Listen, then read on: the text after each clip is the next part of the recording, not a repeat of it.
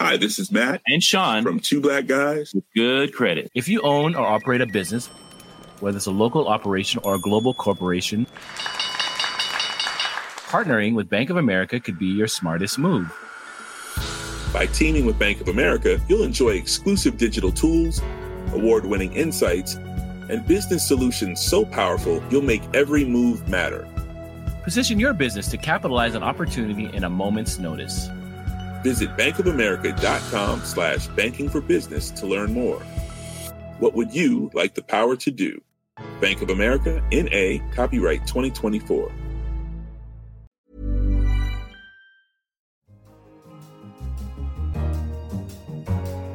Hello and welcome to Babbage on Economist Radio. I'm Kenneth Cukier, a senior editor at The Economist, and coming up on today's show, how to make artificial intelligence gain a sense of curiosity.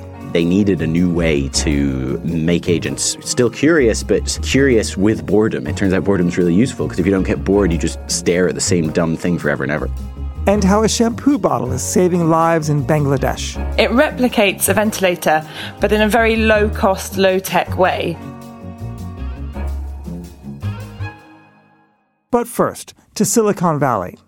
America's technology capital has an outsized effect on the world economy, its stock markets, and its culture, and there is no credible rival to its position as the world's preeminent innovation hub. But there are signs that the Valley's influence has peaked. To discuss this, I'm joined on the phone from San Francisco by Alexandra Sweetsch-Bass, The Economist's U.S. technology editor. Hello, Alexandra. Hi, Ken. Alexandra, Silicon Valley has always had booms and busts. So why do you think that this time could be different? Silicon Valley is still by far the preeminent place to start a tech company, but it is starting to change in some really important ways that we haven't seen before in its history. And one of the key points that I point out in this week's briefing is the dominance of the local giants, namely Facebook, Google, and Apple. And what makes them so unique from their predecessors is that they are incredibly nimble, incredibly big, and incredibly rich. And one of the key themes of the piece is the way that they're distorting the startup ecosystem by being able to hoard some of the brightest, most talented engineers and entrepreneurs who might otherwise have gone to work at startups or start their own firm. It just doesn't make economic sense to contemplate that when working at one of these large companies is so lucrative. Okay, now a lot of listeners are going to be asking themselves, well, hold on. We had Oracle, we had Intel in the day, we had Microsoft, granted not in Silicon Valley, but in Redmond. So isn't large technology companies sort of a feature of Silicon Valley? Why should these gargantuan ones sort of distort the valley?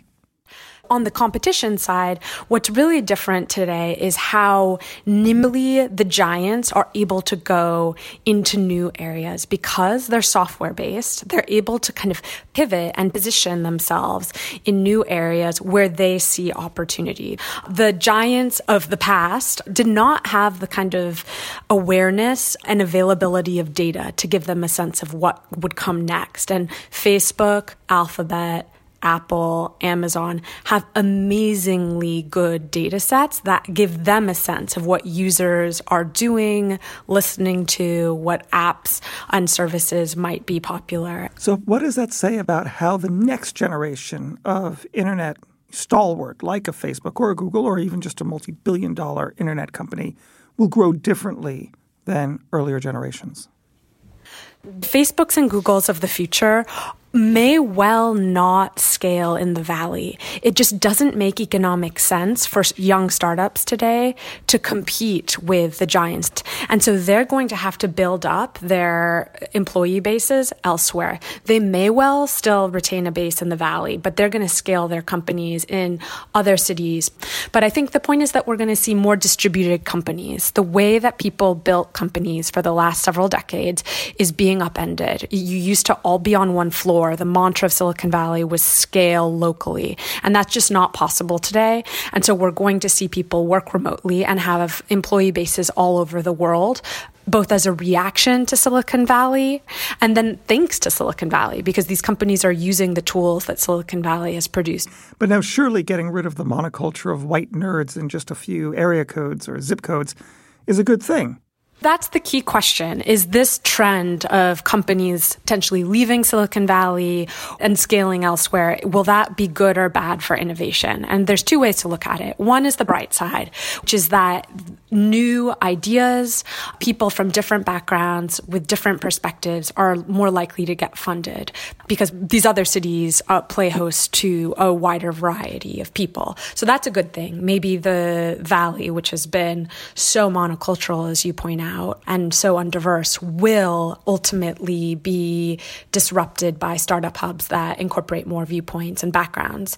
The other potential angle, though, is that some of the forces that are working against startups in the Bay Area, namely the dominance of the large companies, the American immigration policy, which is making it harder to hire foreigners to work at startups. And of course, foreigners have been hugely important forces in developing some of Silicon Valley's most successful companies.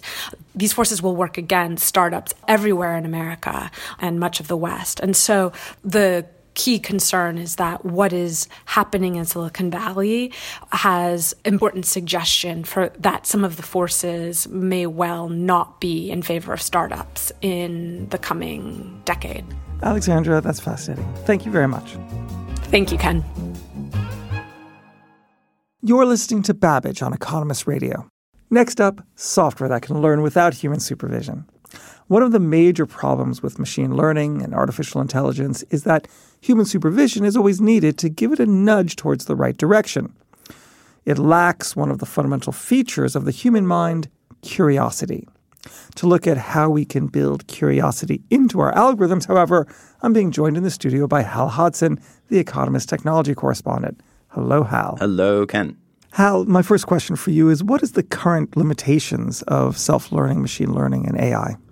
Whenever you train an algorithm, and this is the current paradigm in AI and machine learning, which is that you get what's known as a neural network and you dump a whole load of data on it and it sort of adjusts itself so that it learns the features of that data set. Take a data set of pictures of cats and dogs labeled as such, show it to a certain algorithm, and it will learn to distinguish between cats and dogs. The problem with this is that whenever you do it, you need to label the data. You need to tell the machine what it's looking at. It's not really very good at exploring the data set for itself. And this is true whether you're doing the learning process I just described, which is quite popular, which is often called convolutional neural networks, or whether you're doing something that's a little bit more a la mode called reinforcement learning, which is where you let an agent loose inside a video game or another simulated environment, and they kind of bounce around trying to figure out what's going on, gathering data to train their model that way. But even when you do that, often people think of that as unsupervised learning. They're like, it's the agent learns for itself. But that's not true, because it only is able to learn because it has a score that's being kept inside the game. And the problem with real life and the problem with real-world data sets is that there's no scores and there's often no labels. What does it mean for an algorithm to be curious? The first kind of iteration of machine curiosity was that you would tell the machine to always be looking for what's known as prediction error. So this means that imagine I'm a robot and I walk out the door of the studio here, it would mean that I would predict that the door was going to open in a certain way, but then it actually opens in a different way. And that would be my prediction error, the difference between what I predict and what actually happens. And if I'm a curious AI agent sort of from, the 10 years ago, I would find that very interesting. And I would play with that door until the prediction error went away, until I was able to predict it. And so my curiosity would be following bits of the world, bits of the data set, bits of the environment that don't match with what I expect. And so I learn that way. The problem with that is that, again, if I'm this dumb robot and I look out the window and I'm looking for prediction error, then I might see a stream of cars all different color going past the window, and I'll be fascinated because my prediction error will never go down because there's no real pattern behind the cars, but they are impossible to predict. So it means that the agent becomes really interested in basically chaotic garbage. And so they needed a new way to make agents still curious, but sort of curious with boredom. It turns out boredom's really useful because if you don't get bored, you just stare at the same dumb thing forever and ever. I love it. So how did they do that, and where are they applying this technique? They did it by essentially looking at the rate of change of prediction error instead of prediction error itself. So this means that if, to use the door example, if I'm opening the door and it doesn't do what I think it's going to do, if it keeps not doing that over and over again, if I'm not learning in the process, if I'm not understanding the door better, eventually it's going to say, okay, look, nothing's changed. This is just boring noise. You should ignore this. This worked quite well. It means that eventually a robot or an agent is going to tune out of something that is not worth its time. But interestingly, you get to set the parameters of boredom. And maybe we might want our agents to have a much higher tolerance to boredom than we do, because maybe there is an interesting pattern in the color of those cars going past the window or in the door that I can never figure out. Maybe there's some intimate secret of the universe hidden in there that humans are just too scatty to ever spend the time to figure out. So to whom do we thank for bringing curiosity to the algos? There are two main guys. One is Pierre-Yves Houdet, and he works at INRIA in France, and he's been working on Curiosity for 15 or 20 years. Another one of the main guys is Jürgen Schmidhuber from Switzerland, and he's also been working on this for pretty much as long as Pierre. Another really interesting guy is Ken Stanley, who used to work at the University of South Florida. Now he works at Uber's AI Labs, and he works in a slightly different approach. You wouldn't exactly call it curiosity, but it results in the same kind of explorative behavior. It's called neuroevolutionary AI. So where do you see this technology going first? Dr. Houdet in France has used it to try and build a sort of learning recommendation system for primary school kids studying math. And he's actually kind of modeled each kid as their own curious agent and tried to present them with material that sort of will maximize their curiosity and engage them. That's been going on. He did the most recent one of those in June. But I think what we're seeing is that these kinds of algorithms, they can work with less data and they don't necessarily end up with such high accuracy results. But I think they're going to form the earlier parts of learning systems. So at the beginning, you're going to use these curiosity-driven algorithms. And this makes sense, right? Because this is how humans work. At the beginning of learning about physics, I'm just like, wow, isn't it cool that stars explode? And at the end of learning physics, I'm learning to solve equations about something that if you didn't know that it was about stars exploding, you would just think this was really boring. And so I think it makes sense that that's probably the way that these machines are going to work as well. And it's weird that we've kind of put the cart before the horse. We've discovered the kind of heavyweight, heavy-duty learning stuff that requires a lot of direction first. And now we're finding ways to deal with sparser, more real-world environments. Because don't get me wrong, there are places in the real world with patches of highly labeled data where there's a lot of guidance available. For humans, you could think of school. School is kind of like a reinforcement learning system. You get a lot of feedback, you get graded, you're able to sort of project your progress. But before you go to school and, after you go to school, you don't have that. And so you need other mechanisms to kind of get you into these channels that can give you feedback and rewards and allow you to learn. And I think that's what's happening with machines now. That's fantastic. Hal, thank you very much. Sure thing, Ken. So what are your thoughts on the curiosity of AI or on the relative decline of Silicon Valley? Tell us in an email and send them to radio@economist.com or on Twitter @EconomistRadio. Finally, each year some 920,000 children around the world die of pneumonia, making it the leading cause of death among those under 5. In more serious cases, the use of a ventilator is required, a machine that costs on average $15,000, meaning that in poor countries, it's not always an option. However, there is now a simpler solution, the humble shampoo bottle. I'm joined down the line by Suzanne Savage, who has been reporting on the issue. Hello, Susanna. Hi, Ken. So, Susanna, how much worse is the problem of pneumonia in poor countries? It's a lot worse, actually. For example, the number of children under 5 who die of pneumonia in Bangladesh is 28% versus 16% globally. And this is for a number of reasons. You're more likely to get pneumonia in a poor country because of problems of sanitation and lack of vaccine. But also you're more likely to die from it because of malnourishment and other types of immune problems that children have in poorer countries. So how does a shampoo bottle help? Traditionally, if antibiotics don't work when you have pneumonia, you need a ventilator to help you breathe. This is because when you have pneumonia, your breathing is inhibited. You get a buildup of carbon dioxide, which means that you don't get enough oxygen going into your lungs and flowing around your body through your blood, which makes you very, very unwell. So a ventilator takes on the role of breathing for you, and normally it's quite an expensive technical device. And then This is just not possible in low-income settings like Bangladesh. So the shampoo bottle helps because it replicates a ventilator, but in a very low-cost, low-tech way.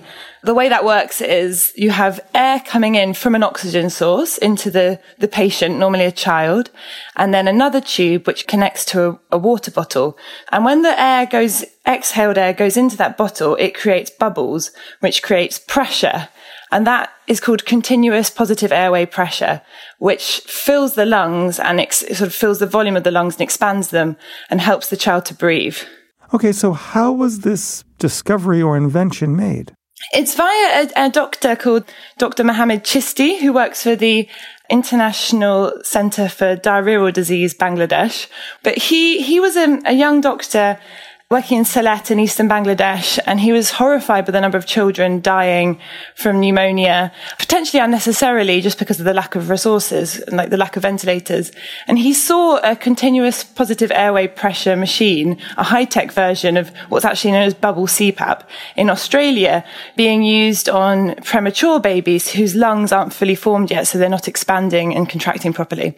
And he went back to Bangladesh and thought, how can I replicate this? And then he saw a shampoo bottle discarded on the floor of the ICDDRB hospital in Dhaka, and it had some bubbles in it. That's where it sort of all came from. He then experimented and he managed to put together this device, and the trial started in 2011 and it just proved remarkably successful. So do you think it's going to stay in Bangladesh or will it go elsewhere? Will this be a useful mechanism in other poor countries? Yes, definitely. So they found it reduced mortality among under fives by 75% in Bangladesh. And they're now just starting to trial it in Ethiopia, working with the Ethiopian government. So I think they're hoping to scale this up and make it something that can be used across the global south in other countries with sort of similar issues to Bangladesh. That's really interesting. Susanna, thank you very much. Thank you. And that's all for this edition of Babbage. Don't forget to pick up the latest issue of The Economist or find us online at economist.com. And if you enjoy our journalism, consider taking out a subscription. Go to economist.com/radio offer for 12 issues for $12 or £12. I'm Kenneth Cukier. This is London. And you're listening to the ECONOMIST.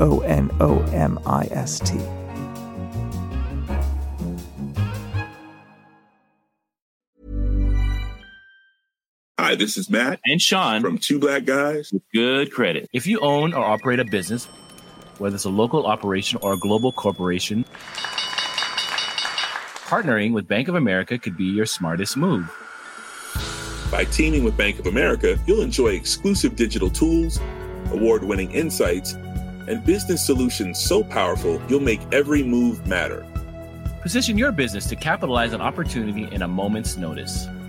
Visit bankofamerica.com/banking for business to learn more. What would you like the power to do? Bank of America, N.A., copyright 2024.